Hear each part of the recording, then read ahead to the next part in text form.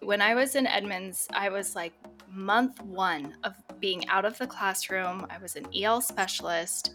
It was open house night, and our families were there, and I hooked them all up with the interpreters they needed. And I had a little table outside of my office saying, "Come learn about your EL services for your child." And a mom that I had yet to meet stops me and asks to go into my office. And they were from Nepal. This family was from Nepal, and she also spoke very clear English. And she shut the door behind her and started sobbing. And she handed me a piece of paper that had the Fontes and Pinnell reading levels on it, and B was highlighted in red. And she said, "My daughter in Nepal was top of her class. She was so smart. The teachers always said that she was the smartest girl in class, and she's going to do so much with her life someday. And then we come here, and they said it was low, and now my kid's dumb." And she was just broken, and you could see this sense of pride washing away from her eyes when she talked about her daughter. And I think that was the moment where I knew I wanted to be in leadership in this role, and I wanted to make change. And we have to shift the way we think about these students and their families, and we have to shift the way that we support them in our schools. And they just deserve so much. And I think that was the moment where I was like, this isn't an instructional thing. This is so much more than that. And we need leaders that see that side of it too. We are excited to welcome Jayme Croff to the ML Chat podcast today. She is the ML coordinator for Peninsula School District that's just outside of Tacoma, Washington. She received her teaching degree from Central Washington University and her EL endorsement from Western Washington University. Her journey into ML instruction started with her very first teaching job in Yakima, Washington, a part of Washington that is actually 75% Hispanic. It was at her next district, the Edmonds School District, just north of Seattle, that she made the jump into multilingual learner education as an ML specialist, and then moved into an instructional coach role focused on multilingual learners, and has really been a huge advocate for our multilingual learner students ever since. Jayme, welcome to the show. We are live with Jayme Croff. Let's go. Let's have some fun today. Thanks for coming and joining us. Thank you so much for having me. Hi, Justin. Hi, Mandy. Oh, Hi, welcome. We are excited to dive in. You've had a fun journey in working into ML education and serving our multilingual learners. And it looks like we can go all the way back to Yakima, and where you first got started in the classroom working with 4th and 5th graders. Tell us a little bit about your journey, maybe working back in that classroom in Yakima. Tell us about your experience working with students, but also just being a new teacher. Yeah. So going to Central over in Ellensburg, they assign you a student teaching location, and I needed something close by. So I picked all the districts nearby, and they assigned me to Yakima. And I loved the school I student taught in, and I got a job. It was great. Going to teaching school, back then, it's been a while, I don't want to age myself, but when I was in school, there wasn't a lot of talk around supporting multilingual students and putting that at the center of our learning. And so here I am, year 1, and majority of my class speaks Spanish. So I had to pick up Spanish pretty quick. It was an amazing experience, but it was very different from the schooling. So it was a crash course in the reality of what kids need versus what the books tell you to do. And That is really the catalyst for my passion around zooming into these multilingual kids and enjoying all the gifts they bring to our system. And just, it was one of those moments where I'm like, yeah, I'm lucky to be a teacher, but I'm so lucky to be a part of these kids' lives. Wow, of course, that's really wonderful. When you think back, Jayme, to the start of your career, what is something when you're thinking back to those initial months and you're in the classroom and your student population is so different from what you were trained up to do in your program in college? What would you tell yourself now like all these years in, and you're looking back, like what's the advice that you would give to that teacher now? Oh my gosh, so much. How can I pick just one thing? I think it's been a while since I've been in the classroom. And if I could go all the way back, there was such pressure. I remember as a teacher, like, we got to get them rating. They need to be at standard. And while, yeah, I couldn't agree more, these kids, they deserve academic rigor and we need to hold them to high academic standards.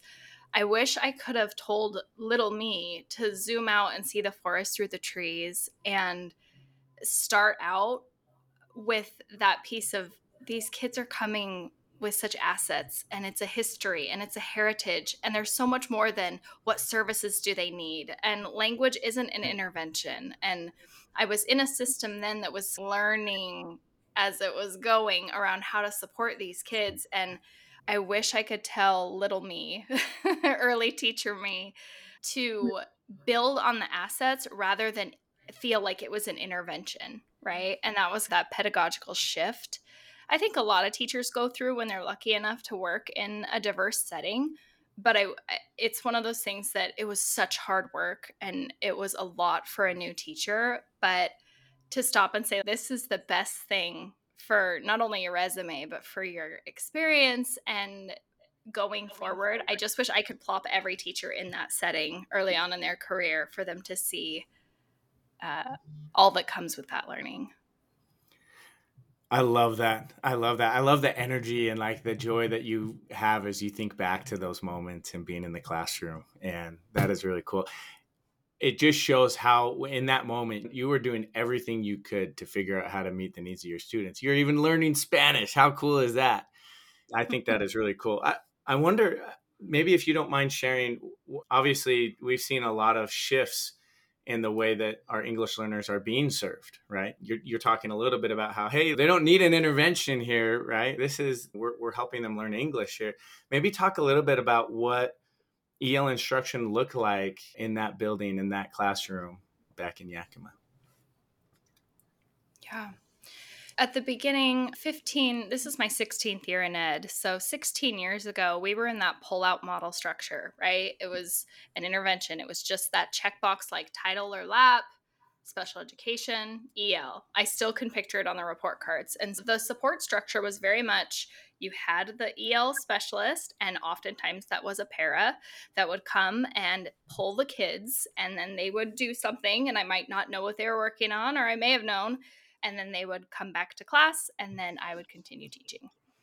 We all know that's not effective and it didn't improve scores. And so that was when I started examining what are we doing all day for these kids?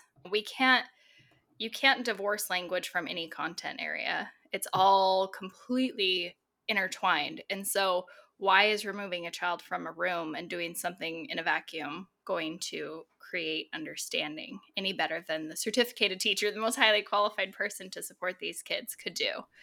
So, yeah, back then it was pull out, it was intervention based, it was the check the box for services. And I put that in quotes because that is such a loaded term. Right. So, now obviously a big mission that we're all on across the state, but specifically in my role is inclusionary practice. How do we move that pendulum into bringing a holistic approach to language learning for kids?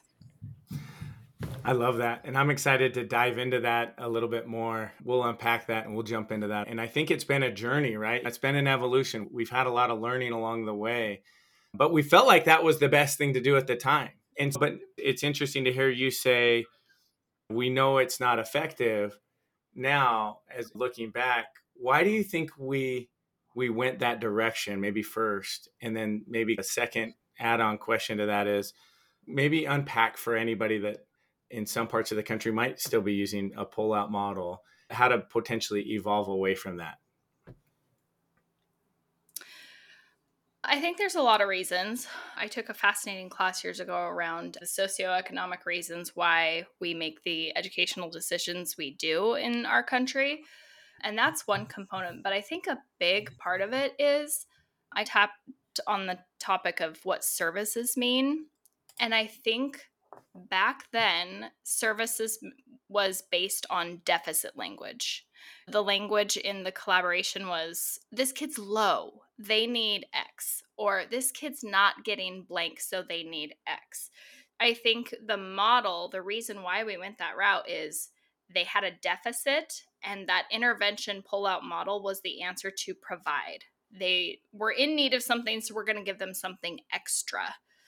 And I think the shift happened when we started changing. When we changed the way we talk, we changed the way we think. And I think when we started changing the way we talk about our multilingual kids and we started shifting it to asset-based language, that's when you started to see the needle move a little bit more. Oh my gosh. I love the way you said, when we change the way we talk, we change the way we think.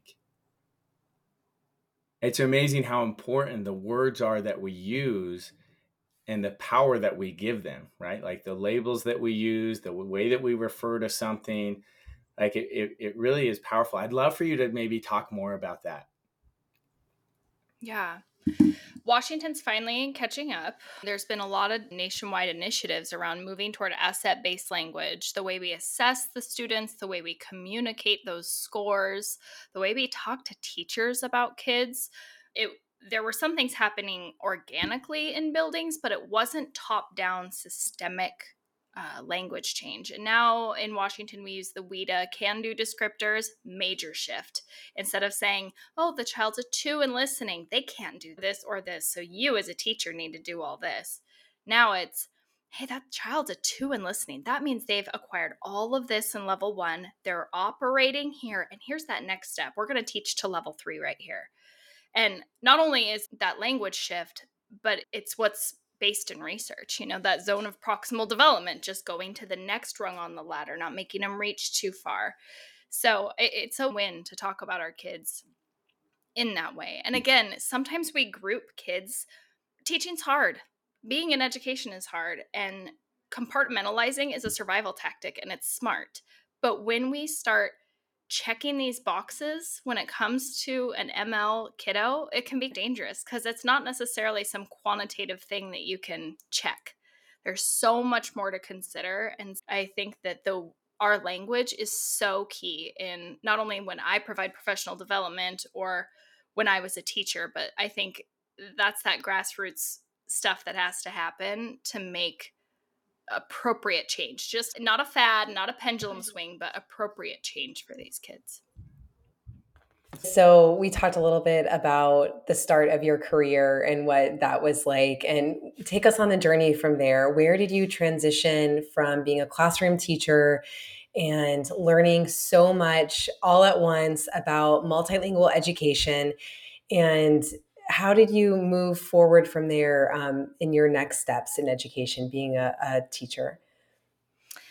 Yeah, so I wanted to move back west. I'm from the west side of the mountains here in Washington, and I wanted to be closer to family and friends. It was really hard to leave Yakima, though. I loved those kids and those families. It was amazing. I got a job it was fate to get the job where I did at a school in Edmonds, and there were over 200.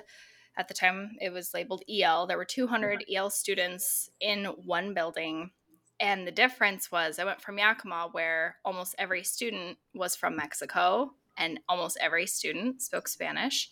And then I came to Edmonds, and in one third grade class, I'd have 13 different languages. Wow. And so it was like coming to work at the UN. I had everything. And it was a huge shift. I went from, how do I support this Spanish speaker, to how do I support these children that are coming from all around the world with all different languages?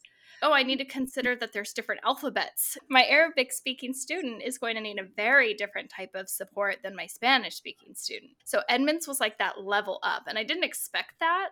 It was something that happened the first day in my work at Edmonds, where I went, oh, this is not the same. Supporting a multilingual learner, it's different per kid, and especially in a room where you have cultures from all around the world represented. It was amazing. Yeah, so you weren't able to go and learn 13 different languages. You had to level up. You had to have a different approach. I love that. If I got a dime for every time a person who wasn't in education said, "Oh, so do you know all the languages of your students? Is that how you support them?" When I told them, "Oh, I'm an EL specialist," they're like, "How many languages do you know?" And I'm like, "Barely one." Okay. So, yeah, it was an interesting shift. Oh my goodness. And how different was the EL programming for you when you went to Edmonds, when, leaving Yakima, making that transition? Obviously, you're telling us a little bit about like the makeup of your students, the UN type experience, but how different was the EL programming for the district? It wasn't very different.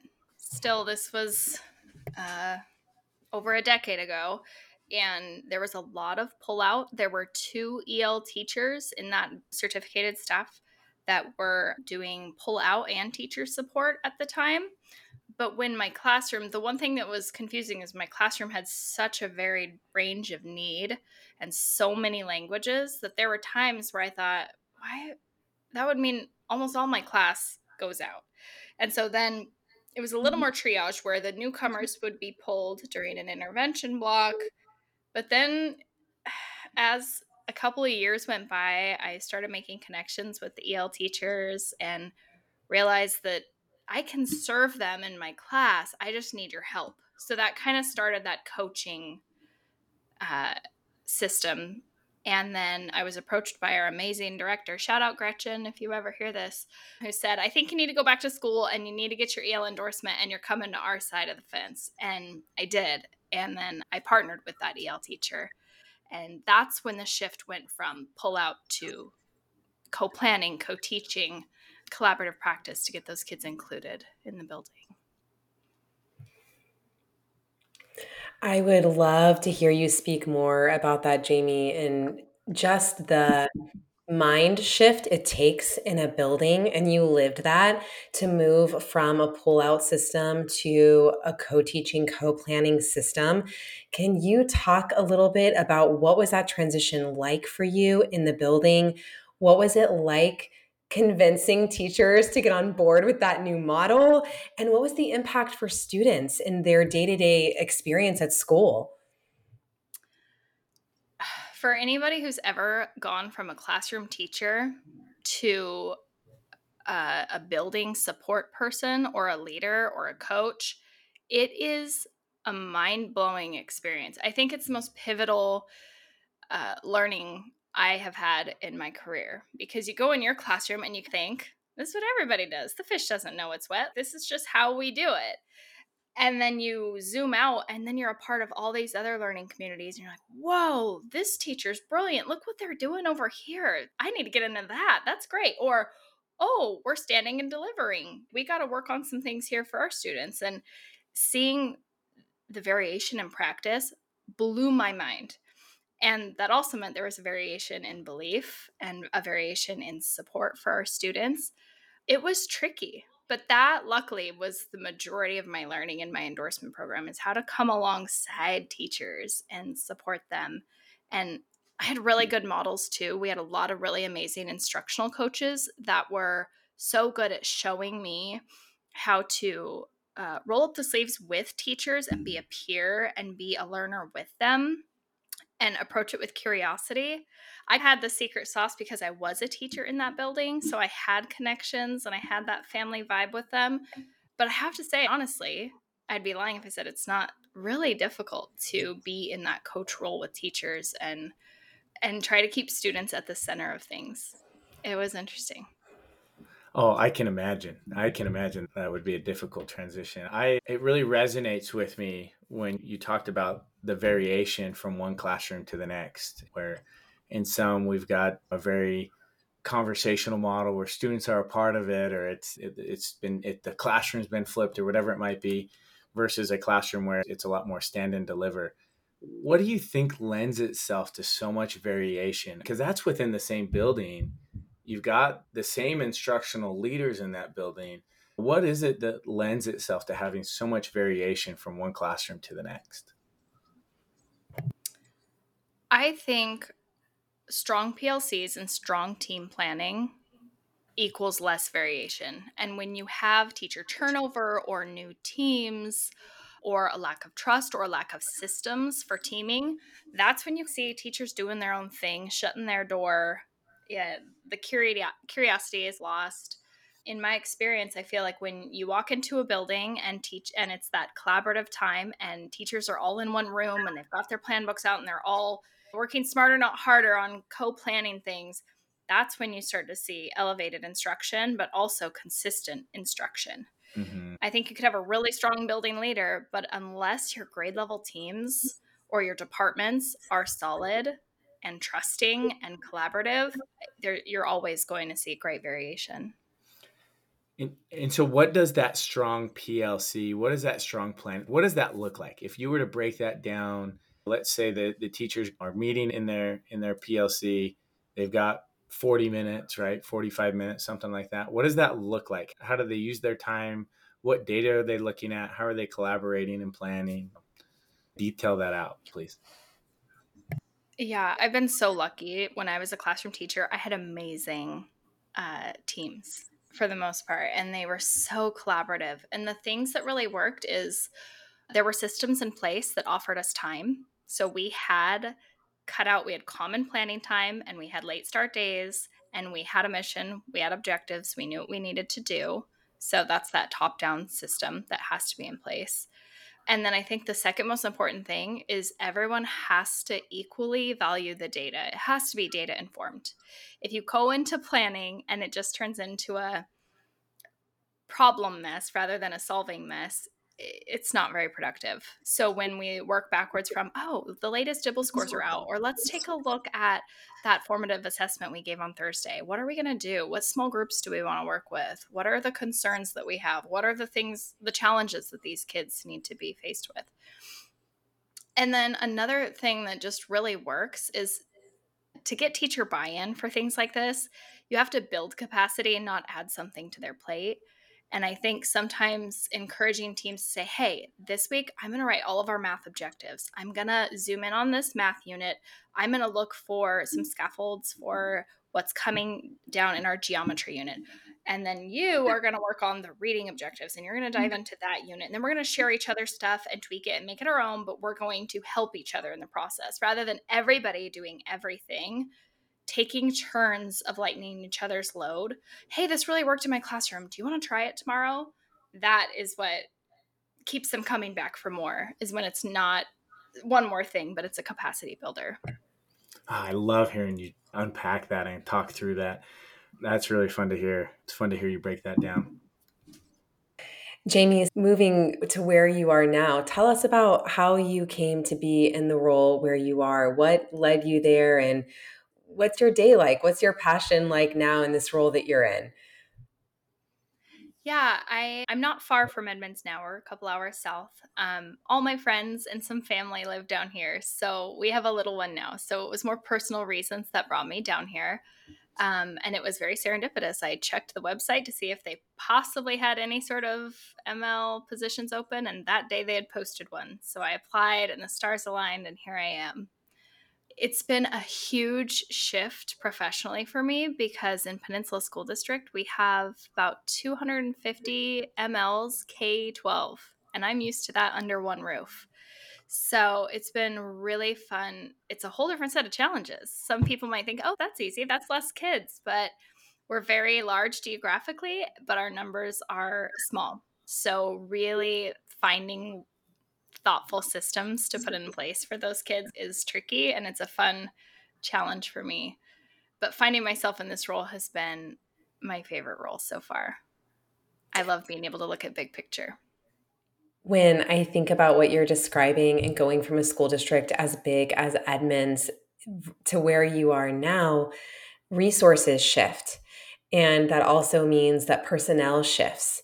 And I think it's so interesting that you've worked in different sized school districts because you've been able to experience firsthand what is it like for an English learner in a smaller school district that's spread out, and likely there are fewer teachers throughout the school district that are accredited or certified in multilingual education.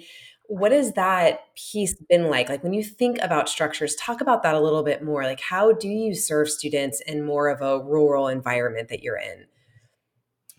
I think there's pluses and minuses. The benefit is it really forces inclusion because I can't staff EL people in every building. So the conversation has to shift toward teacher ownership and community in the classroom. And that's why we have an EL coach or an ML coach now. Um, the hard part is what you had mentioned. There's not a lot of teachers that necessarily have their endorsement or the credentials to serve multilingual learners because it hasn't necessarily been needed here. There are pockets of teachers who've come from other districts that have a ton of knowledge in this field, but for the most part, a lot of these teachers have been here in this community and this is what they know. So it is tricky to figure out how do we get teachers to talk about things. I'm used to the teachers talking about it. It's the air we breathe. And then I come here and they're like, wait, what does that mean? I've had to figure out systems like how do I bring cohorts of teachers together? Now, do we do a Zoom PD? Do we do asynchronous work? Do I do a release day and bring them together? It's a push and a pull, and it's a fun little dance because it depends on the teacher. I always say good leadership is just great teaching. All the things that are effective in teaching, I think, are the same things that are effective in leadership. So you have to get to know the teachers, you have to get to know the staff, figure out where they're at, and support them right where they are. So it's a multi-prong approach. We do have specialists who serve, of course, our newcomers and our highest needs, but then we have that instructional coach, TOSA type position, and she's out there really diving into that co-planning piece and coming alongside the teachers like I did in a previous role. And then I'm doing kind of the big system PD whole group stuff. I can tell you love scheming and thinking about it from the big perspective. How do we serve everybody? How do we get everybody on the same page? What data can I look at? I love hearing about that. How long have you been in this role now? This is my second year in this specific role. Okay, so this is your second year. You learned so much, I bet, your first year. What was day Oh, one yeah. like when you stepped into this role and you're trying to figure out, okay, what did I just get myself into? This is an awesome opportunity. It's right where I want it to be. It feels like the stars all aligned to bring me here. What do I have here in front of me now? What did you do first? Like, how did you understand what you were going to go do? Maybe talk us through that first week or something. I am a note taker and a question asker. I had great advice my first year of teaching. She said, your early years, you get on every committee, but you sit in the back with a notebook and a pen. And it was the best advice I've ever been given. Because obviously, as you're learning, I'm a talker and I love to process and I love to do and I like to create, but I don't. We've all been under leadership where people shoot from the hip, and I am really aiming not to do that. So I think being really well informed about where things are is how you can make them go in the right direction. So I met with a lot of people. I asked a lot of questions, took a lot of notes. So the first couple of months was where are we? What is going on historically? What has happened? How have we used our TBIP and Title III funding? Who are we employing and why are we employing them? Just taking the temperature, lots of surveys, getting to know the teachers, getting out in the buildings. I basically lived out of my truck with a backpack on. I was going from building to building to building and talking to people and just being in classrooms and watching. And I think it definitely served me because now I feel like my team is in the right places at the right times for support. Is there any specific data you were looking at as you were stepping into the role? Did you say Earlier, you data? said it has to be data informed. And so obviously you're doing all these different surveys. You were in data gathering mode yourself. Is there any specific data that you feel like made the difference? Anecdotally, how often kids were talking and engaged in the learning and not in receptive mode was a huge data point. It told me a lot about the belief of the teacher, the belief of the leaders in the building. Another piece of data is which schools were calling me the most about, I have a newcomer, help me, what's going on? Or I have a family that speaks Spanish, can you call them for me? I don't know what's going on with attendance. Or I would try to seek out the quieter schools. What's going on here that's not going on over there? And that was the data I was pulling. Who needs me and why? And where is each building or each teacher's sticking point? I really appreciate Jayme in the way that you talk about leadership. I knew a principal years ago who said, your first year in a building, you should do nothing but observe and learn and listen. And that sounds like similar advice that you got at the beginning of your career as a teacher. And I think it's such valuable advice. As teachers, there are a lot of us that are very type A doers, organizers. We like structure, we like creating structure. And sometimes what we don't necessarily have enough of around us in our careers, let's take a minute to look at the big picture, to look at what are the root causes of this end outcome. How can we get there? Because we have these kids in front of us, and there's a lot of pressure to fix it all right now. And that is a very difficult tightrope to walk in education, to take the time to observe and learn and strategize so that you can create systems that are meaningful versus that gut reaction of trying to whack-a-mole all day long, whether you're in a classroom as a teacher or in leadership like you are. How have you found that balance? Do you have any advice for other people in similar roles in finding that balance and creating space for it? Yeah. My advice for anybody in a role like mine is don't assume. Because, like I mentioned earlier, this isn't just some qualitative box to check. It's not, oh, they scored intensive on their dibbles, so we're going to give them this curriculum reading instruction a half hour a day.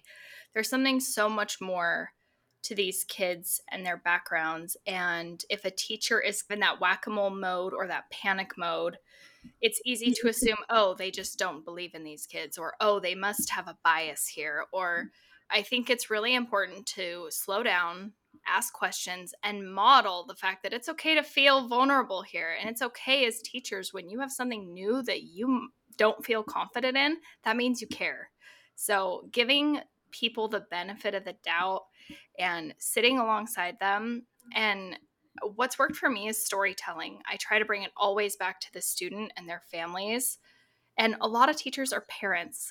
And if they're not, they love kids. And so when you talk about the kids and you put them at the center and you get really specific, you usually see the shoulders drop, the walls crumble down, and then the ears open and they're ready to get down to it for what they need to do to serve the kids. Oh, I love that. That means so much to me. That really resonates with me. At Flashlight Learning, we're building Flashlight 360. We have decisions to make all the time about what we're building in the product or how we deliver a service or how we do some of the things that we do. And really what we've done is we've said, hey, we are going to do whatever is best for students first and foremost. And so we try to keep the students and the children we're serving at the top of mind and central to everything we're doing. And it does exactly what you just said, is it cuts through all the clutter. There's all these other competing priorities or ideas. And really when you reframe it, and it's what's best for this student, right? What's best for these students, all of a sudden it becomes really clear. And I love that if you start with the students, that makes a big difference. I love that you're in your second year. You made it through the first year. It's so much learning, so much growth. You're meeting everybody for the first time. You're learning the product, the program, finding out where the schools are. Probably got lost a couple times. You're in your second year. You obviously have a focus for this year, right? Like you have a few things that you're really looking at putting extra emphasis on, or whatever that might be. Tell us about that. What is your focus, or what are your goals for this second year? It's a good question. We just had an all-day meeting with my team, and I'm really spoiled. The women that I support and work with are mountain movers, and they make my job really easy. They do great work, and they are so student-centered. And we looked at where we were, not yesterday, last year. Feels like yesterday. We looked at where we were last year data-wise, and then we looked at more recent data. And then we just reflected on what our personal missions are in this work. And then as a whole, what do we really want to to do this year. And a big thing is we have a group of long-termers that are in middle school that entered the program in like kinder first grade, and it's an academic language thing. We know this story. It's the oldest one. These students should not be pulled from instruction. They should be supported in the classroom. But it's tricky when they're in middle school and they're going from class to class, and there's a lot of different teaching styles. There's a lot of code switching for these kids. So I shuffled around some of my staff, and I have a really highly qualified person who's supporting middle school and really zooming in on the instruction in all the content areas and how are we supporting that academic language acquisition in those middle grades to get them to really be able to read and write confidently with ease in English, set them up for high school. So that's a big push this year. Last year we had our state audit, and so I got to roll up my sleeves and get down to the nitty-gritty about every little thing, dial it all in. And then this year is more of what program offerings are we going to shift to better our students. I love that. So you went through a Jayme, state when you audit talk about and the Jayme Croff audit. You had 2 audits in 1 year. I love it. That's right. When you talk about secondary English learners, that's really at my heart. I was a middle school teacher for years, both ELA and as an ELD specialist. And like you, being in the classroom and then being an ELD specialist, you have the gift of seeing things from both perspectives. And when I hear you talk about your students in middle school that are stuck in their language proficiency and they aren't able to move into that owning and really being able to manipulate the academic language and utilize it for success, what does that look like in your inclusive classroom in your middle school and high school programs? How are you supporting students in those core content classes? Tell us a little bit about what that structure looks like and what is the shift like for the core content teachers? Yeah, so we have our ML cert supporting those teachers, and then the coach and I also are supporting building wide movements and PD at staff meetings and working with the leaders as well. So we all have common language. But when you walk into the classroom, the shift really is from maybe we read the science passage and then we do the activity. But we're really moving it toward how are the kids processing the vocabulary before diving into that piece of text? How is it visually represented?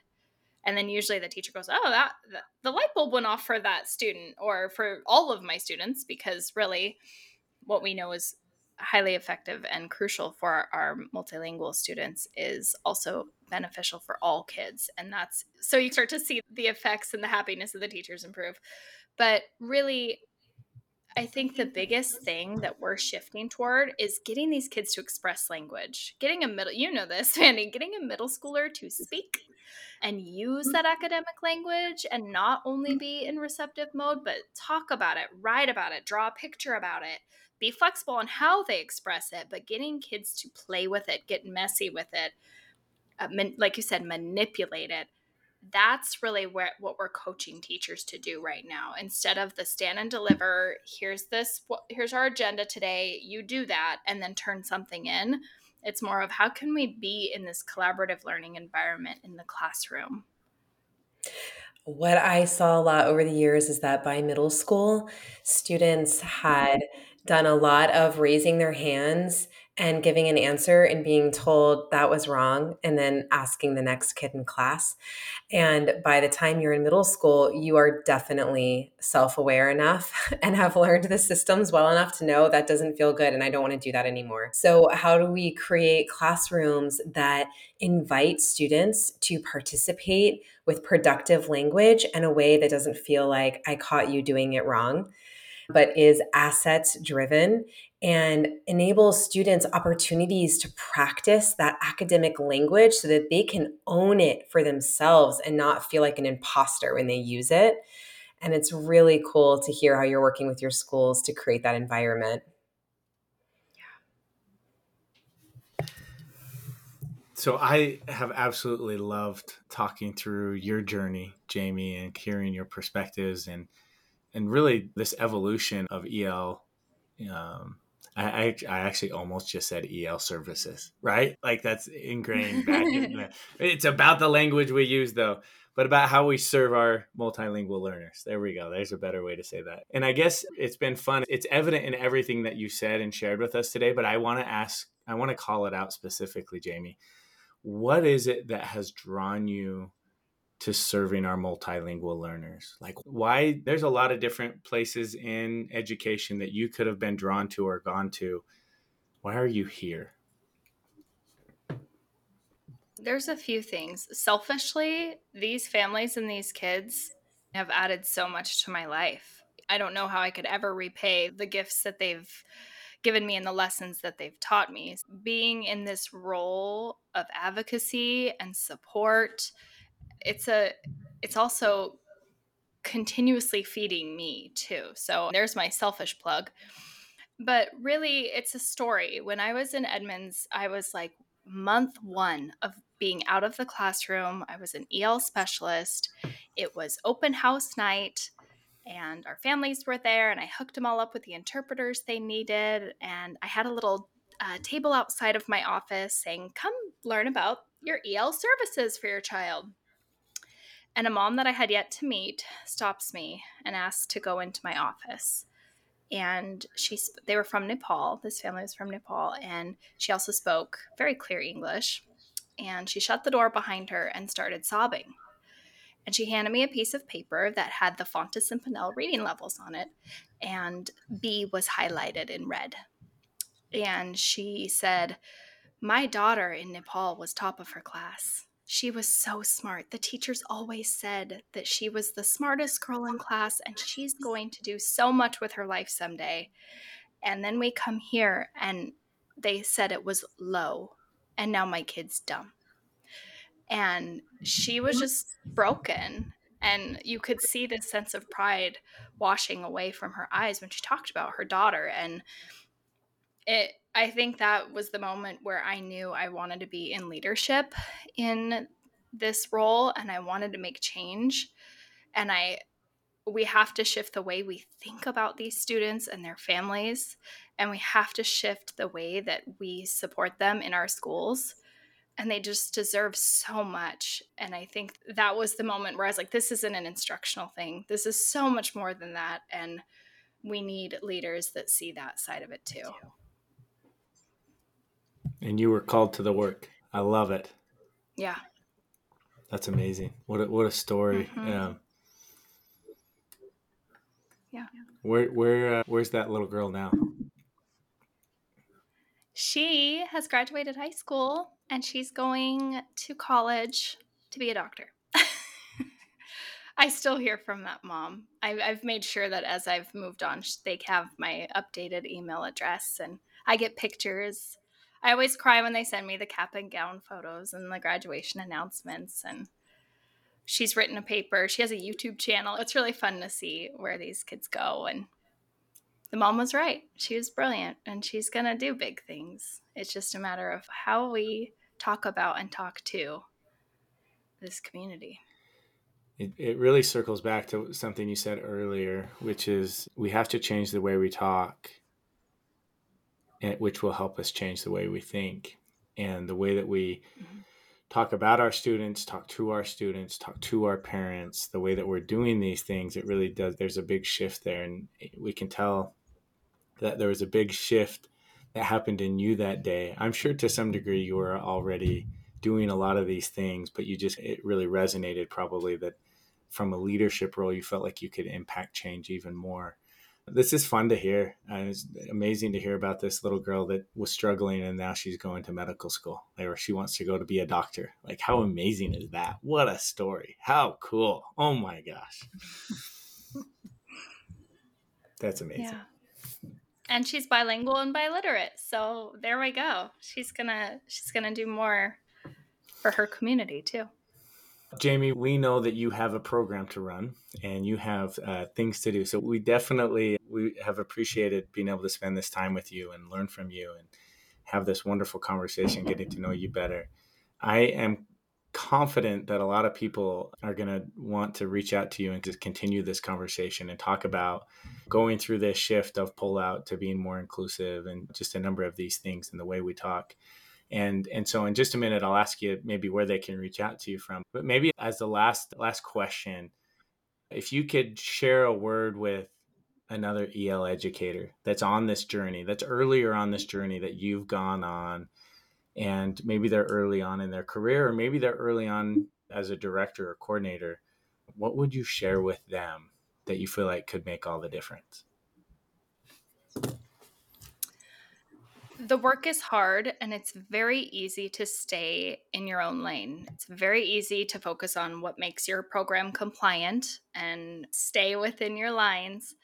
But I would tell somebody, get out, get in the buildings, talk with the leaders, talk with the teachers, get to know the students that are classified in your program. Ask the questions of the people that are working in your department too. What's working, what's not working? Get curious. And also collaborate with the other decision makers. I really, at the ESC level, instead of just closing my door, I want to talk to the people who are making curricular decisions for the district, whether it's science, math, ELA, anything. Just making sure that you're looking at the whole day of the child and really chiming into the systems that are across the board. And try really hard to zoom out from time to time. Put some time in your calendar to just not be in the office, be out there, boots on the ground, and see what's really happening for our kids, because that's the information you need to build systems and make change. And you're never going to go wrong if it's for the kids. If it's for a box to check, that's a different story. But when it's for the kids, you're usually going to hit the mark. I love how you highlighted there the collaboration that's needed in buildings between teachers. You also have to model in your role in leadership. And that type of cross collaboration benefits students in such a big way. So it's just really cool to hear you highlight that and that feedback that you would give, or that advice that you would give. Yeah, fantastic stuff. Are you kidding me? Get out, go listen, go be a part of it, go give yourself a seat at the table where all the decisions are being made so you can advocate for the students you're serving. I love it. Jayme, so fantastic. What an opportunity for us to sit down with you. All right, Jayme, where can people, if they want to continue this conversation, how can they reach out to you? What's the best way for them to contact you? Yeah, I would encourage anybody to email me. My email's croffj@psd401.net. I'd love to chat with other leaders in this community. Fantastic. Okay, we'll drop that in the show notes to make it easy for those of you that want to reach out to Jayme. Jayme, thank you so much for being on the ML Chat podcast. Thank you so much for having me. This was fun. Our pleasure. Our pleasure. What an awesome opportunity. So much to learn from today. Thank you so much, Jayme.